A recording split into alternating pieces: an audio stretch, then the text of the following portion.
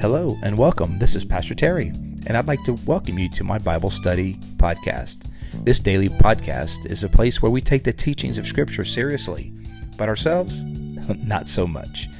Join us as we dive into the sacred words of the Bible. Each time we read, we pray, we change the world. Welcome to Pastor Terry's Bible Study Podcast.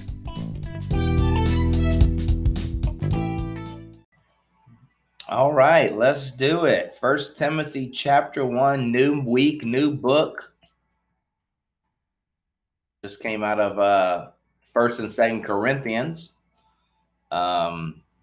So today, a pastoral or a personal epistle of Paul to his protege, Timothy. So some of the latest or some of the last writings of the Apostle Paul were those letters to Timothy. So this is a later, older apostle speaking. 1 Timothy chapter 1. You know what we do? We read, we pray, change the world.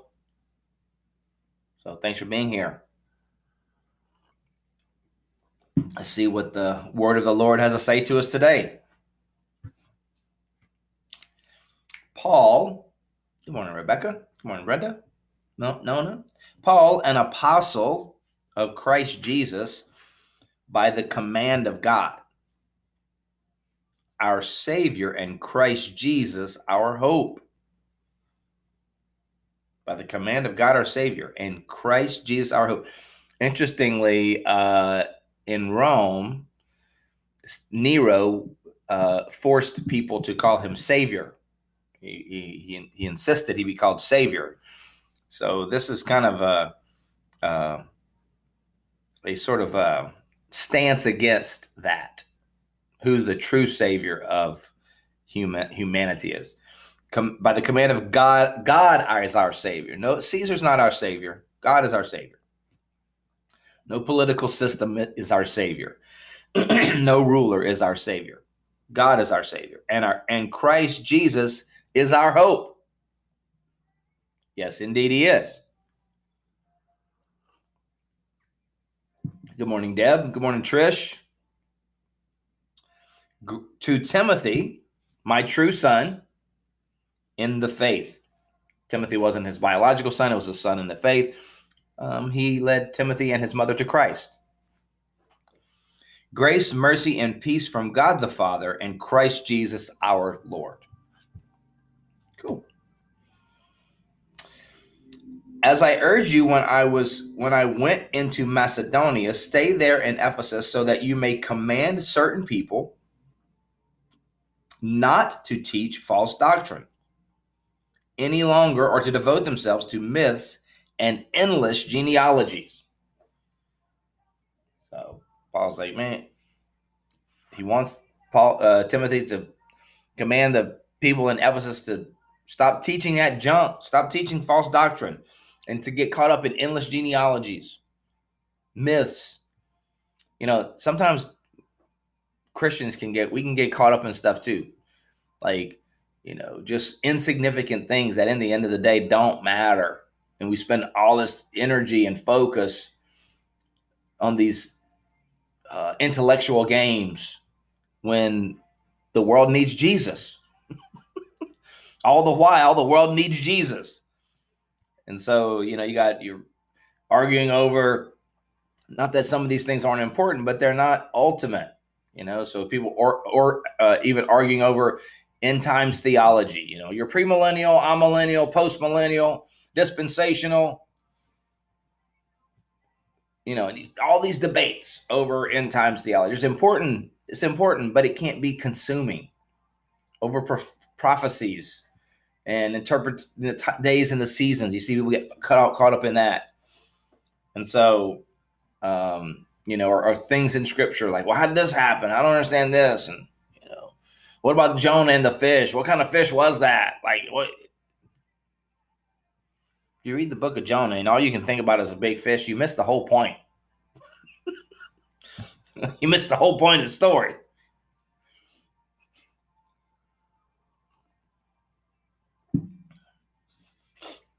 get in arguments over, creation theology, like how did it actually happen? What was the order of events? Was it the little 7-day creation? Was it, old earth, young earth? I mean, all those have their place. I think they're important, but it's not essential. Creation is essential. Creation theology is essential, but where you come out on that at the end of the day is not the most important thing. So apparently in Ephesus, they're arguing over genealogies and, all this stuff. And Paul's like, just tell them to stop it.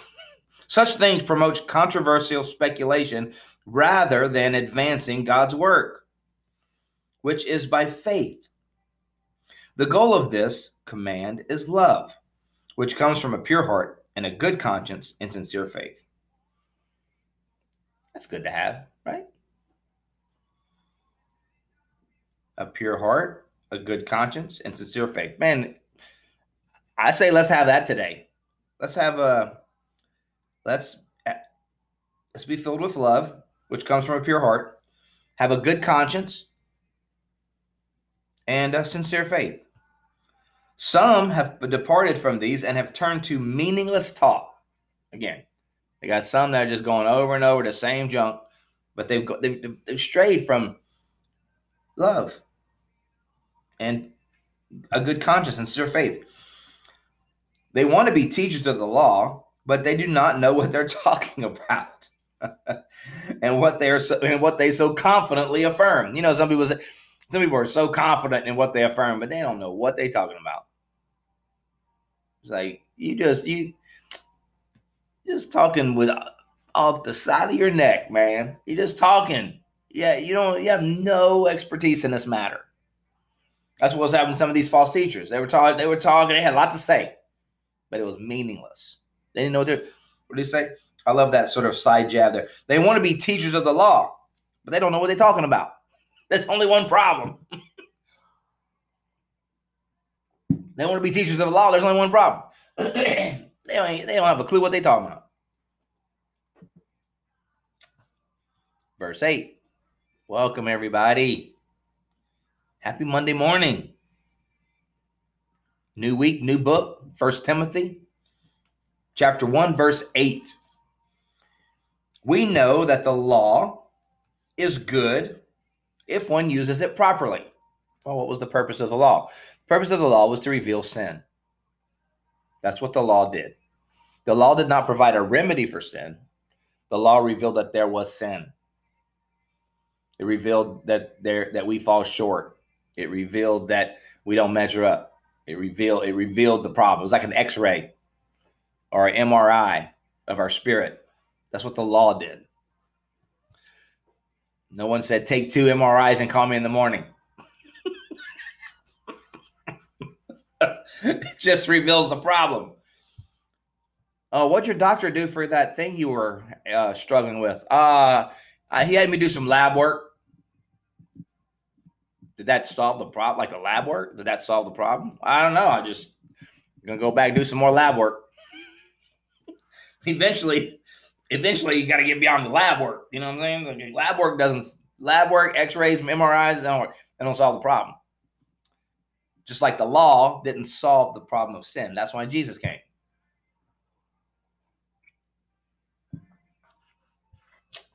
So the law is good. It's good in what it does.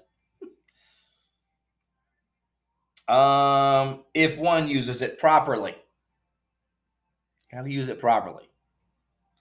We also know that the law is made not for the righteous, but for the lawbreakers and rebels. Why? Because if your heart is directed, a pure heart towards God, the law is assumed. You're going to keep the law. But for those who are lawbreakers, the law comes into play because it reveals that you're going outside the lines.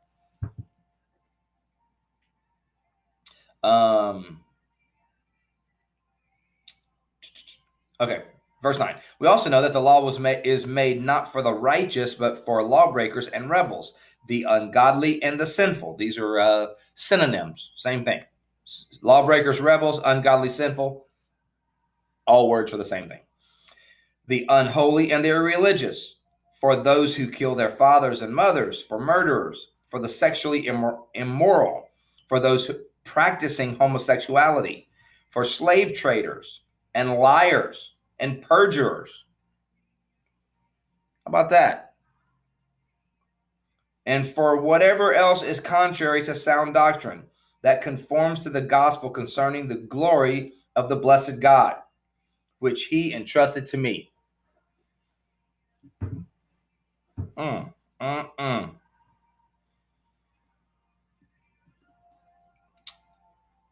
He said a whole lot of stuff right there, man. He said a whole lot of stuff. The law wasn't made for the righteous, but for lawbreakers and rebels and unholy and irreligious. And then he started listing some. Like, here's some examples, what I'm talking about. You know why? You know why Paul got to give an example? Because nobody thinks they're the sinner. You know what I'm saying? Like just like everybody sitting in church today. I mean, usually that's how we sit in church these days. We sit in church saying, "Man, I wish so and so heard this." Woo! Man, I wish they were here to hear this. They sure could use this. Yeah. So Paul God said, "Let me list some. Let me give you some examples, because most of y'all don't even think I'm talking about you." So he said, "Let me throw a couple examples out there. It's not an exhaustive list, just a sample. It's not even a list of the worst or most vile. It's just an example. This is some of the things that's what I'm talking about. Those who killed their father and mother, and everybody's like, whoo, I'm glad. See, not talking about me. Not talking about me. For murderers, ain't talking about me. For the sexually immoral, oh, I got to go. Oh, I got to go. Now they're like, oh, now they're talking to me. For those practicing homosexuality, oh no. For slave traders, those who are racist. Although slave trade in the first and antiquity was not race-based at all. It was social. It was social. A slave in the first century had the same skin pigmentation as the master. It did not have to do with race. And liars and perjurers. But Paul still said you can't be you can't trade in people. It ain't right.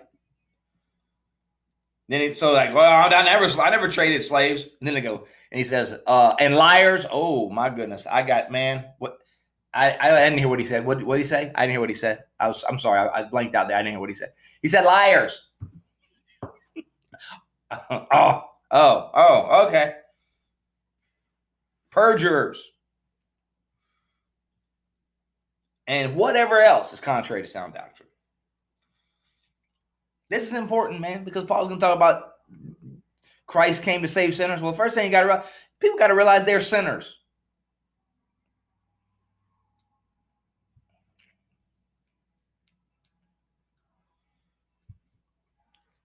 You know what? People got to realize they're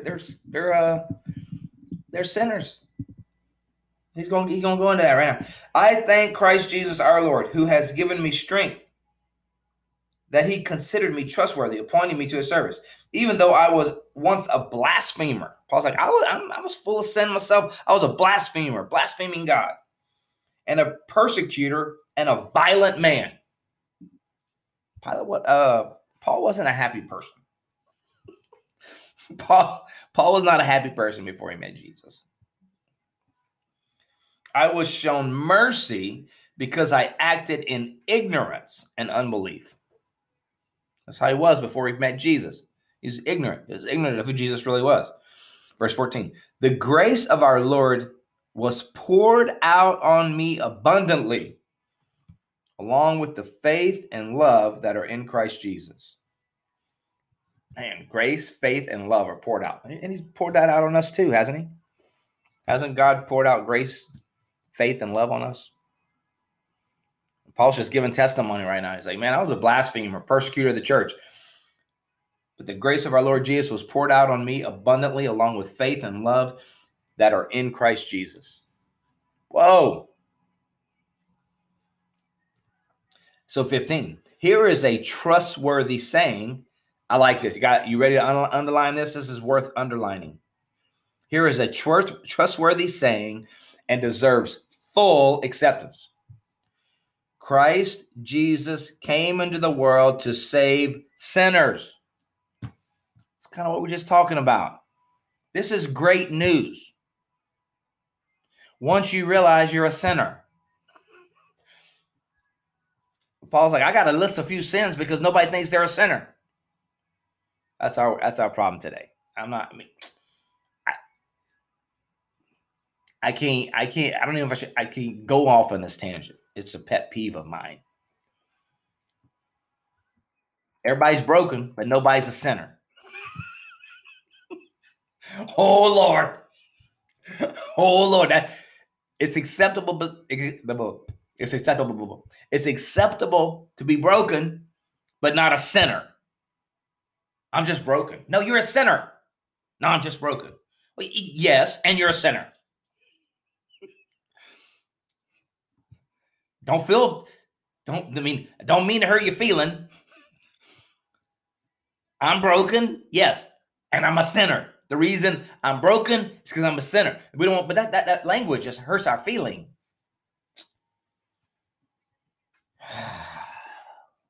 Well, sometimes your feeling need to get hurt.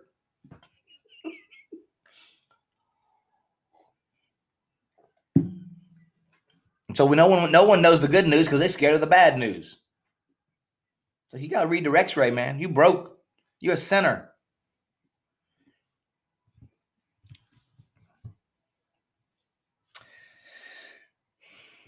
But we tell that. I mean, we even teach that to people now, like to our kids. Like they're not. We teach them they're great, and our kids are great. We love our kids. We love our children. We love young people. But we also have to tell them that in the sight of God, they're sinners until they repent. Because God loves you. God loves you. You matter to him. You can do anything you want to do. You can do anything. You're awesome. You're great. You're perfect. And you're told that your whole life. Why are we surprised when they don't think they need Jesus?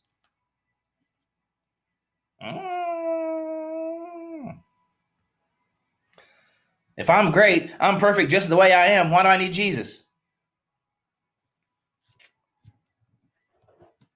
But Paul says, look, here's trustworthy saying and deserves full acceptance. Christ Jesus came into the world to save sinners. And Paul says, of whom I am the worst. I don't think Paul's exerting any false humility here. I think he really feels like, man, it's a miracle I was saved. He's really humbled by the gracious act of God in saving him, given how opposed he was to the church and to Jesus. It's like, I'm the worst. And the reason I say that is because, watch this, he's going to launch into a doxology. And look, that's the glory of it. When we admit that we're sinners and we own that, like, I do not deserve the grace and mercy of God. I'm a sinner. And that hits different. That feels different than just saying I'm broken. No, I'm a sinner. I have willingly violated laws of God. I have done things that oppose to God's will and intention for my life and for what I should be doing. I've fallen short. When I own that and realize that without a Savior, I sit under the condemnation of sin. I must give account for my sins. I must give account for my willful transgressions against God. And then I realized that the grace of our Lord Jesus Christ was extended to me and paid all of my penalty, took away the penalty for all of my sins, every single one of my transgressions against a known law of God and those unknown to me. that Jesus paid that and in exchange extended to me grace and love and mercy, then something happened. Then gratitude launches in our spirit. And that's exactly what Paul is. He's like, this is a trustworthy saying and deserves full acceptance. Christ Jesus came to save sinners. And this is just as trustworthy and true. I was among the worst. But watch this. But for that very reason, I was shown mercy so that in me, the worst of sinners, Christ Jesus might display his immense patience. Yes, Paul's saying I was the worst of sinners, but God saved me so that by saving a worthless like me, a persecutor of the church like me, a vile offender like me, he might display his immense glory. Woo! His immense patience as an example for those who would believe in him. And watch, he's going to start praising right now. He's going to start praising. He's like, I was a sinner, worst of sinner, been saved by the abundant grace of God. Watch this. Now, to the King eternal, immortal, invisible, the only God, be honor and glory forever and ever. Amen. That's what happens, man. When we acknowledge that we are sinners and we acknowledge that Christ came to save sinners, that means he came to save me. And then you launch into praise. King eternal, immortal, invisible, the only God, to be honor and glory forever and ever. Amen. What Paul's doing? Paul's thinking about his salvation. He was on the road to Damascus, destroying the church in the lowest place, hurting people, destroying people, fighting against the work of God. God mercifully saved a sinner like him.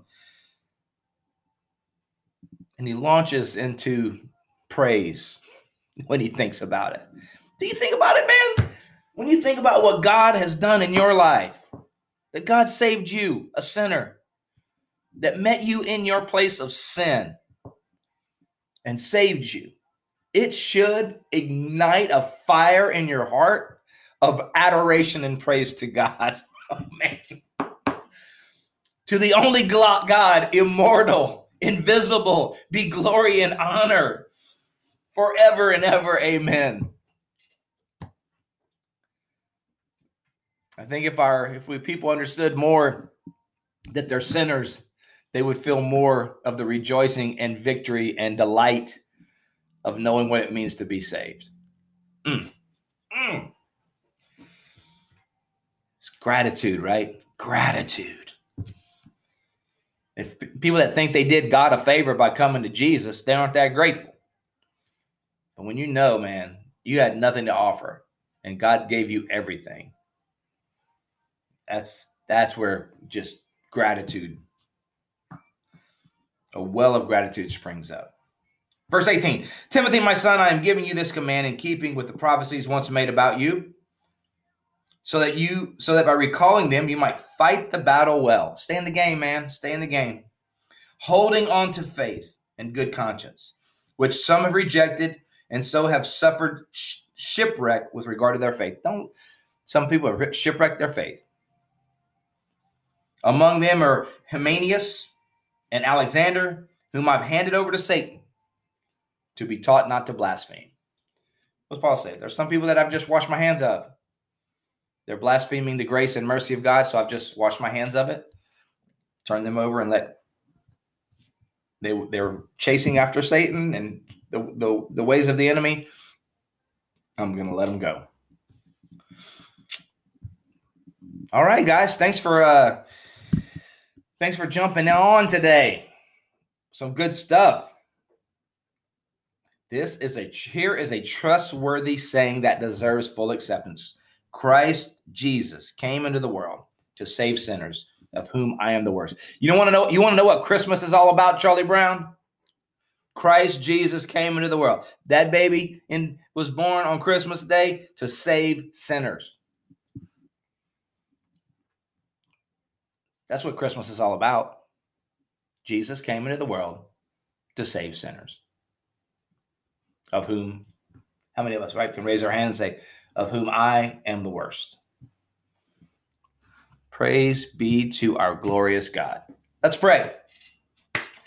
Lord, thank you so much for your goodness and grace.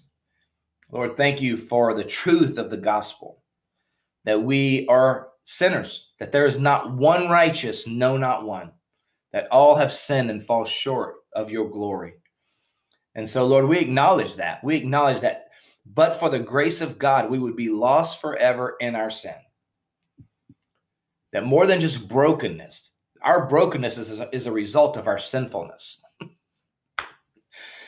Our brokenness, Lord, is a result of our sinfulness, our disobedience to you, our not following your will and your way and your purposes and your plans. But thanks be to your glorious name that on one day you found us, you saved us, you redeemed us, you turned us away from a life of destruction and gave us hope and life. And as Paul said, you poured out onto us an abundance of faith and love. We are so grateful for that, Lord. We pray that gratitude would always be evident in our lives, that we are thankful for your grace and your mercy. Lord, may your people be a grateful people. When people encounter us, may they sense that person is grateful. That person, he or she loves God and is grateful for what God has done. Lord, let that be true of our lives, and that if people encounter us, see that and know that. Lord, I pray for my friends today. May you bless and encourage each and every one of them. Lord, I know that you love them with a passionate love, with the love of a great Father, full of kindness and generosity and grace and truth. So would you just pour out your blessing upon them today? For those who are facing trials or obstacles today or challenges, Lord, may you give them strength, may you give them peace, may you give them patience and confidence through your glorious riches in Christ. Lord, I thank you so much for your goodness today. We look forward to seeing what you're going to do and teach us today as we walk into this day with our eyes open, our hearts open, and our ears tuned to the Spirit of God. We pray in Jesus' name. Amen. Amen, y'all. Amen. God is good. Man, I'm glad God saved me. A lot of people probably glad, right? Aren't you just... Sometimes you just got to say it out loud. God, thank you for saving me. Thank you for saving me. Yeah. Love you guys. You guys are awesome. You're the best. Thank you for being on today.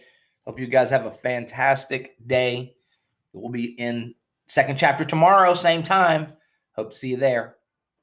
Bye.